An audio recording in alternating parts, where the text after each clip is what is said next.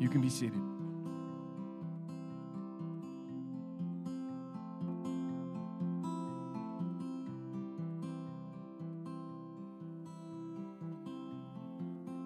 Don't we all want a well done from our dad? Haven't you longed to hear the words, "I'm proud of you"?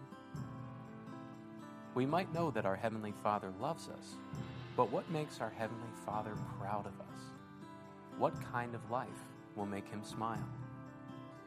Haven't you ever wondered, will the God of the universe greet me with a well done in heaven?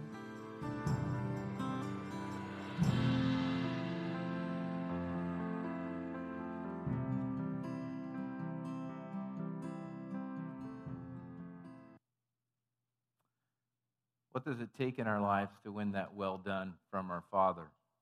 We've been exploring that, looking into that the last couple weeks in our series. We're wrapping that up today. I can remember when I was a young boy, I worked for my dad. Yeah, he had a part-time business, running a plumbing business on the side, and I would work for him on Saturdays and sometimes during weeknights, depending how busy the business was. And I can remember when we had a day that was a well-done day, because a well-done day ended at a place called Twin Kiss Ice Cream Stand. And that's when Dad felt like the day went well. We stopped there, and we'd get his buddy owned, John Markley owned the Twin Kiss Ice Cream Stand in Lewistown, and we'd stop and get one of those twist cones of ice cream, just kind of sit in the work van, and my dad would kind of go back over the day. Okay, this went good. We cleaned this furnace there, and then we went over there, and we were able to get this plumbing job done, and we got the heat going back on over here at the Jones house, and he kind of just would go back over the day. I always knew that my dad loved me, but I also wanted to hear that well done at the end of the day. I wanted to know that I had contributed and done a good job, and it somehow helped the plan for the day all come together. And that's when we hear God's well done. God has this overall plan for the church family, this church family here at Good Hope Road. And when you come together and you give together and you serve together and God's intentions are lived out, He says, well done. That's what I intended for my kids, to work together, to give glory to me, to build each other up, and to reach out to the community with the good news of Jesus Christ so other people can get on that life-changing journey with Jesus. So we're going to wrap up today by looking at kind of a classic passage of Scripture found in Philippians chapter 2. And this passage of Scripture kind of reveals the heart of a servant, or some of the priorities of a servant today. And it just kind of works. The whole passage just kind of works for doing this. And I want to read it to you this morning and have it just soak in a little bit. So just listen to this passage of Scripture from Philippians chapter 2, where the Apostle Paul is imploring the church to remember who their role model is and to live like him and have the heart of a servant like Jesus Christ had. And he says this, "You must have the same attitude that Christ Jesus had. Though he was God, he didn't think equality with God as something to cling to. Instead, he gave up his divine privileges, and he took the humble position of a slave. And he was born as a human being when he appeared in a human form. And he humbled himself in obedience to God, and he died a criminal's death on the cross." This passage just kind of works. You know, sometimes as pastors or speakers, you'll hear us get up here, and you look at the passage of Scripture we teach on, and we say it has 3 points, but you can't for the life of you find those 3 points in that passage. And you don't get the big idea in there because some passages of Scripture just don't lend themselves to that. This one does.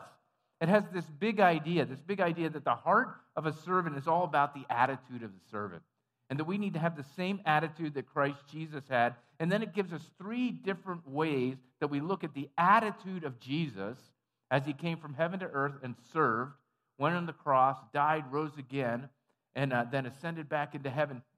When he did all that, what were some of the main things that he did that exemplify his attitude that we can learn from so that we can garner within us the heart of a servant? And we do that, and we talked about that in this series, that we're not really a church family that wants people just to simply volunteer for things, because God doesn't want to just use you to get ministry tasks done.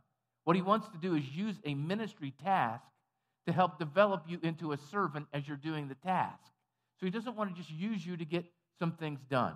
He wants to transform you as you're working on ministry tasks together as a family, giving him glory and also building each other up. And so we're going to look this morning at this passage of Scripture and three things that we see in Jesus that Jesus wants us to emulate out to others. And so the heart of the servant, number one, is giving.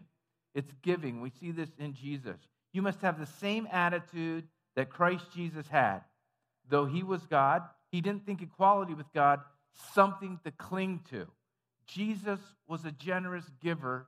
He wasn't a grasper. These verses reveal that Jesus was in his very nature God. As a matter of fact, one of the translations of this passage says, Jesus, who being in very nature God, did not consider equality with God something to be grasped. And so in his very nature, God himself, if you think about this, is a giver. We could read this passage and think this. Jesus was in his very nature God, but he wasn't always kind of grasping or unsettled about that. Like, hey, look at me, I'm God just like the Father is. But that's not what the passage is saying. The passage is saying, in his very nature, God is a giver. And so Jesus is a giver. And in your very nature, you've been made in the image of God. And so God made you to give. And so you never reflect God more than when you are giving. And you never reflect Jesus more than when you're giving, rather than trying to cling on to something. So many times when I'm serving, at times, I want people to know who I am. Or I want people to be impressed with who I am, what I'm doing. And Jesus laid out the whole thing that, as a matter of fact, when he was being persecuted for who he was, it says in one passage of Scripture, he made himself of no reputation in order to go to the cross and to serve us, in order so that we could come into this saving relationship with God and have the kingdom of heaven visit the kingdoms of earth. And so if you think about it, God in his very nature is a giver, and Jesus is a giver, and when we're being transformed into Jesus' nature, then we become givers. Think about this. God is a giver. God gave each one of us a unique design. It says in Scripture that he made us in his image, but he gave us each a unique design. It says in Scripture that he gave the breath of life to everything, and he gives the breath of life to each one of us today. God decided that we would get up this morning. We would have another breath of life, another day today. God gives us a natural a natural family. He plants us within a family, each one of us. He gives each of one of us, extends to each one of us the gift of salvation if we'll receive it and take it back into our hands. He gives each one of us, and we talked about this just 2 weeks ago, spiritual gifts, and he gives each one of us a part of his heart that gives us a passion. He gives us a sliver of his heart into our heart so that we have a passion. He gives that to us. He gives us our personality and our style, the way that we are. He makes each one of us wonderfully unique. We learned about that from Psalm 139. And he gives each one of us a spiritual family. And today we're together here at the Good Hope Road as a spiritual family before God. And he's given that to us as a gift today. He gives because in the heart of the matter, God is a generous giver. He's not a grasper. He's not looking to forward his reputation or to hold on to something. He's not up there wringing his hands, wondering if things will work out in the kingdom of God. No, he's very confident. And his kingdom is moving forward, and we just need to join him in that work and realize, God, you are generous to me.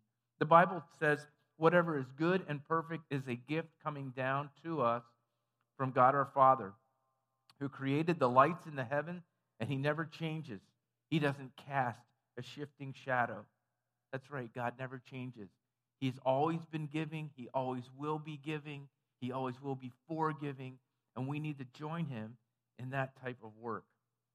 In his book, Improving Your Serve, which is one of my favorite books about serving, pastor and author Chuck Swindoll retells a story that kind of brings back this heart of a servant to us. He says that shortly after World War II came to a close, Europe began to pick up the pieces. Much of the old country had been ravaged by the war and was in ruins. And perhaps the saddest sight of all was these little orphan children that were all over the streets, starving in those war-torn cities. Early one chilly morning, an American soldier was making his way back to his barracks in London, England, and as he turned the corner in his Jeep, he spotted a little lad whose nose was pressed to the window of a pastry shop. Inside, the baker was kneading the dough for a fresh batch of donuts, and the hungry boy stared in silence, watching every move of the baker that morning. The soldier pulled his jeep to the curb. He stepped out of the jeep. He walked over to where the young fellow was standing, but the little boy didn't see him coming. Through the steamed-up window, they could both see the mouth-watering morsels as they were pulled from the oven, piping hot. The boy salivated. He released a little slight groan as he watched the cook place them on the glass-enclosed counter inside the shop ever so carefully. The soldier's heart went out to the nameless orphan as he stood there beside him. And so he said, "Son, would you like some of those?" The boy was startled. He hadn't seen the soldier walk up. "Oh, yeah, you bet I would." The American stepped inside. He bought a dozen. He put them in a bag. He walked out to where the lad was standing in the foggy cold of the London morning. He smiled. He held the bag out and simply said, "Here you are." As he turned away, he felt a little tug on his coat, and he looked down as he heard the child ask him quietly, "Mister, are you God?" We're never more like God than when we give, when we find a need and fill it, when we see somebody or something around us that needs the touch of God, the flavor of God, the goodness of God, the giving of God. For God so loved the world that he gave his only begotten Son. And we're never more like God. We never emulate him more from our heart than when we serve. Second thing I see from this passage is the heart of a servant is sacrificing. It's sacrificing. You must have the same attitude that Christ Jesus had. Instead of giving up his divine privileges, he took the humble position of a slave and was born as a human being when he appeared in human form. There's a very unique word here that we have translated, he gave up his divine privileges. Okay? We have this whole phrase. It's actually a word in Greek, and the word is kenosis. I want everyone to say that out loud. I want you to feel really smart this morning. You know a Greek word. On three, say kenosis, okay? 1, 2, 3, kenosis, okay? Okay, it comes from this kenosis, and the form of this word means to empty oneself of something totally or fully. To take something that would be like a huge pitcher full of a substance, water, wine, whatever it is, and pour it out totally. Not pour part of it out, not pour every last drop of it out, okay? Kind of like Maxwell House coffee used to be, good to the last drop. Everything poured out. So I wanted you to get that picture in your mind of everything poured out, all of it poured out. Everything that was inside of it will be poured out. And so this leaves a lot of theological questions for those who like to write in theology. And these are good questions. And one of the questions is, what did Jesus empty himself of? And so there have been tons of commentaries and books. Believe me, more books than you want to read on this little, what did emptying himself mean? And so they write on and on, ask themselves questions. As a matter of fact, we even have classic hymns of the church like the song, "And Can It Be?" that say, emptied himself of all but love. That's somebody's understanding of this passage. They were saying he emptied himself of everything but love. And other people, well, he couldn't empty himself of all his godly attributes. He did know other things were going on.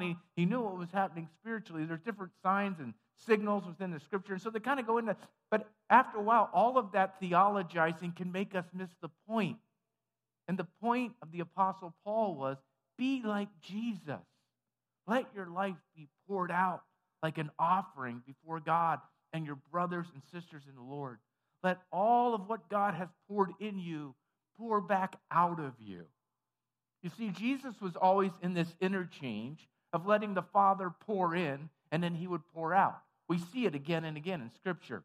We see it after John the Baptist was beheaded and Jesus is entering into ministry. One of the first things that he does is he tries to get us aside and away with his disciples on the other side of the lake so the Father can pour back into him because things are going to be poured out. Jesus, when he's going to the cross, what does he do? He goes to Gethsemane. He gets down on his knees and he prays. And he spends time with the Father, letting the Father pour in because what was going to happen on the cross? He was going to pour himself out. So we need this interchange in our life, that when we're serving, we desperately need times daily of God pouring into us, where we sit and we read the Word of God and we pray and we just reflect on it. And we need times in our week where we come like this together as a church family and we reflect on God and let God pour into us. Because there's going to be many times where God wants to pour out what he's poured in. He wants us to pour it out and give it like an offering as Jesus did. Don't miss the point that the author is making here. He's saying, let your life be poured out for the glory of God and for the sake of others, both inside and outside of God's family. Jesus' serving was incarnational. Jesus didn't stand at a distance and say, I love you. He didn't send a text message or an email. He didn't stand at a distance and just mouth the words. He came. He took the actions. He poured himself out. That's what being incarnational means I pour myself out. I give of myself. I don't just talk about giving. I don't just think about giving. I don't just pray about giving. I don't just plan giving. I give of my life. And it's incarnational. We touch each other's lives when we give this way, incarnational. And this is what I'm just going to give you a short definition of incarnational, okay? Because sometimes we don't know what that means, okay? Incarnational means be in the flesh. Do it yourself. And here's what Jesus did when he did that. Jesus left his world. He became incarnate. He came down and took on flesh and blood. He left his world. The second thing was he entered into our world. The third thing was Jesus held on to who he was. He knew what his purpose was. He knew in serving what his purpose was. When Satan tried to get him off track in the temptation in the desert, he knew exactly who he was. Every time Satan threw something at him, he would take a big ball of scripture and throw it back in Satan's mouth and say, no, the Son of Man came to do this. He knew who he was. Even in his times of greatest temptation, he knew who he was. And so that he left his place and he came to our place. He held on firmly to who the Father had made him and his purpose in this world. And then he hung between those two worlds. And that's the last part of an incarnational life, is you hang between two worlds. You hang on to who God has made you, and you hang between your world and the other person's world. And when we're doing ministry, God wants us to do the same thing.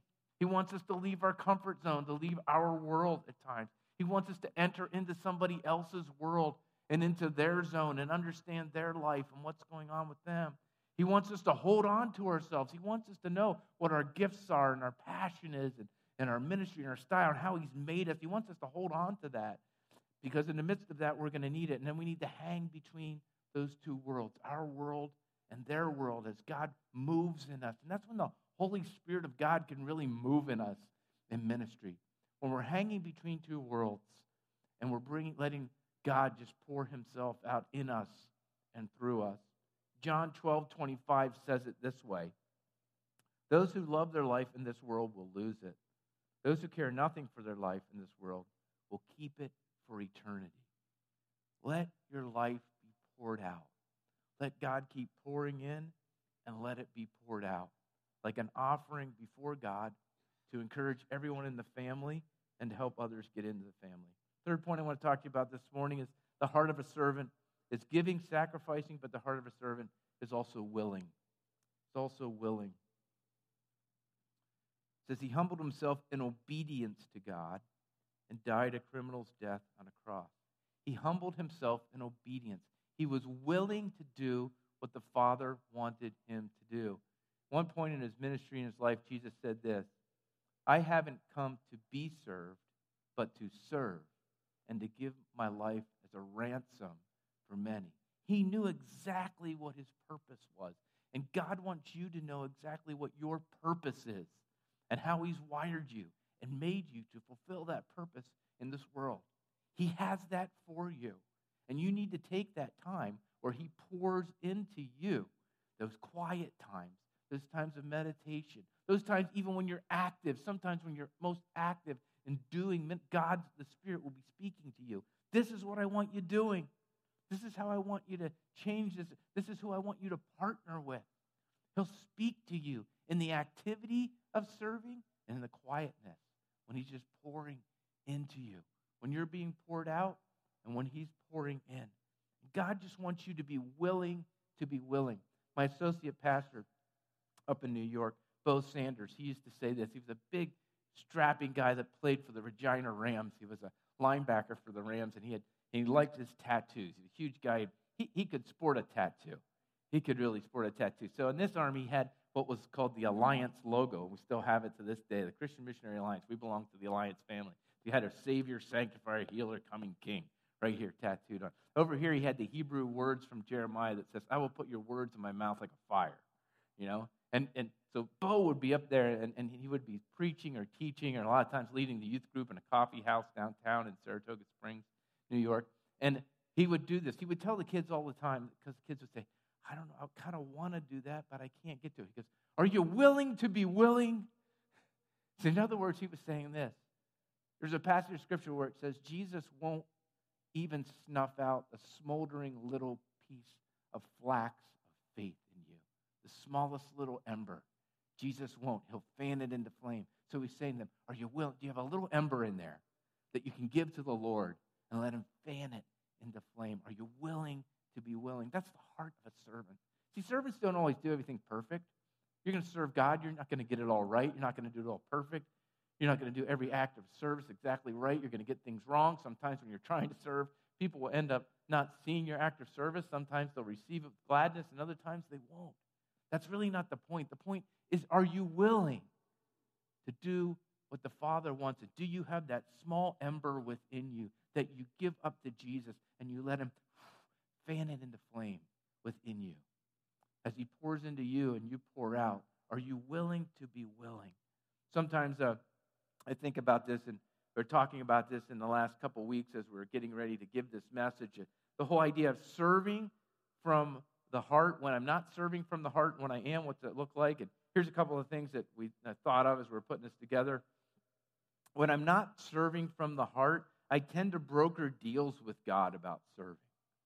Lord, I'll do this for you if you will do this for me, right? Anybody else ever do that? Once in a while, I do that. Try to broker a deal with God, okay? And when we broker deals with God, then we do stuff. We're like, God, why didn't you do this? God, why aren't you doing that? I did this. And that's when I'm not serving from the heart. When I get frustrated that I don't get credit for the way that I'm helping, I don't get enough kudos. I remember in Sunday school when I was a kid, and you got all the little stamps for doing all the verses right, and you got the little stars, and you got the perfect attendance thing. We used to have this perfect attendance thing, and we could take it home. You know, that's sometimes we keep living our lives that way, you know. I need more credit for that. Sometimes when we're just frustrated with the people that we're serving at rather than supporting them. And we're just frustrated with everybody that we're serving with. And when I find in my service that I'm wiped out and I think, why am I doing this anyhow? That's when I'm not serving from the heart, not serving from a heart of a servant. But when I'm serving from a heart of a servant, it looks different. I serve because I want to, not because I have to. I serve because I feel that calling. I feel that ember. I feel God compelling me. I feel that God's calling me to serve. I serve so that God can become famous, not so that I can become famous. And Pastor Sean often speaks on that. That's make God famous. And he often encourages our staff because he works as our pastor of equipping too. And he says, let's help make God famous. And so when I want God to be famous, when I serve with a smile rather than with a grimace or, with just, oh, man, that's when I'm serving with the heart of a servant. When I serve, and even though I'm kind of feeling wiped out, I feel I can't wait to do this again because the Father is whispering, even in your times of being tired, this is what I crafted you to do. You ever doing something and you're tired at the end of it, but you feel like, this is what I was made to do. I can't wait to do this again. Lord, breathe in me again. Fill me again. Pour into me again, because I want to do this again. That's when you know you're doing something God crafted and designed for you to do in the family of faith. Pastor Matt Boyer was working with me on this message this week, and he's speaking over at the other campus this morning. And he came up with this thing called a heart assessment, which are just like 4 or 5 different questions here to ask yourself, 4 questions. And let's just go over them. I thought he did a great job with this. And, of course, I wrote all the rest of everything. This is the only thing that Matt did, okay? You're right. So you did a great job with this. And I thought the first question was really interesting. Am I compelled to help others because I feel like I have to or because I truly want to? Great question. Have to or want to? Do I want to help so that others can notice me or so that they can notice God? That whole thing of making God famous, right? When I give him my time and my energy and my resources to help, Is it done with a smile, or do I have a grimace on my face, okay? When I help, do I spend more of my time lamenting the challenges or celebrating the wins? Yesterday, I was reading a book, finishing it up because a friend of mine loaned it to me. How many of you know Scott Weaver? Scott comes over here once in a while to lead worship and stuff. So Scott had loaned me this book a while ago, and it's called Mindset. And the whole idea is you can choose two different mindsets in life. You can have this growth mindset, or you can have this mindset where you're just kind of stuck in getting the stuff done. Or you can look at what you have to do or who you have to engage in as an opportunity to grow. So there's two different mindsets. And so I needed to finish up the book because he emailed me on Friday. He said, "Are you done with my book yet? I need to loan that to somebody else." And so I went through and I finished up the book, and I was just highlighting some things and writing down some notes that I wanted from it yesterday. And I thought, that's the mindset. If my mindset is I just got to get this done and get this stuff done, and I just start doing life as a total checklist, And there's days when I do that. As a matter of fact, on Tuesdays, I usually go in and I start to write out all my projects, all my appointments, and early in Tuesday mornings, I write them down, and I kind of get everything going. And sometimes what I'm doing is I'm just going through my sometimes I'm actually lining up my work. Sometimes I'm just trying to get the stuff done, right? Anybody else ever have a week like that or days like that? I'm just trying to get this done. I don't know if this will grow me or kill me or what it's doing to me. I just got to get it finished, right? So that's kind of lamenting the challenges of life. Celebrating the wins of life is saying, I get to meet with these 5 people this week, and as I go into these 5 times, I get to go in and I get to mentor this person. What can I learn as I get ready to mentor them? This person I have to go in, I got to do some conflict management with. What can I learn, even in the challenge of doing conflict management with this person? So what way am I looking at life? When you look at life as a servant, the way that Jesus did, Jesus seems to see all of these instances with people and projects and tasks and even going to the cross as an opportunity to grow.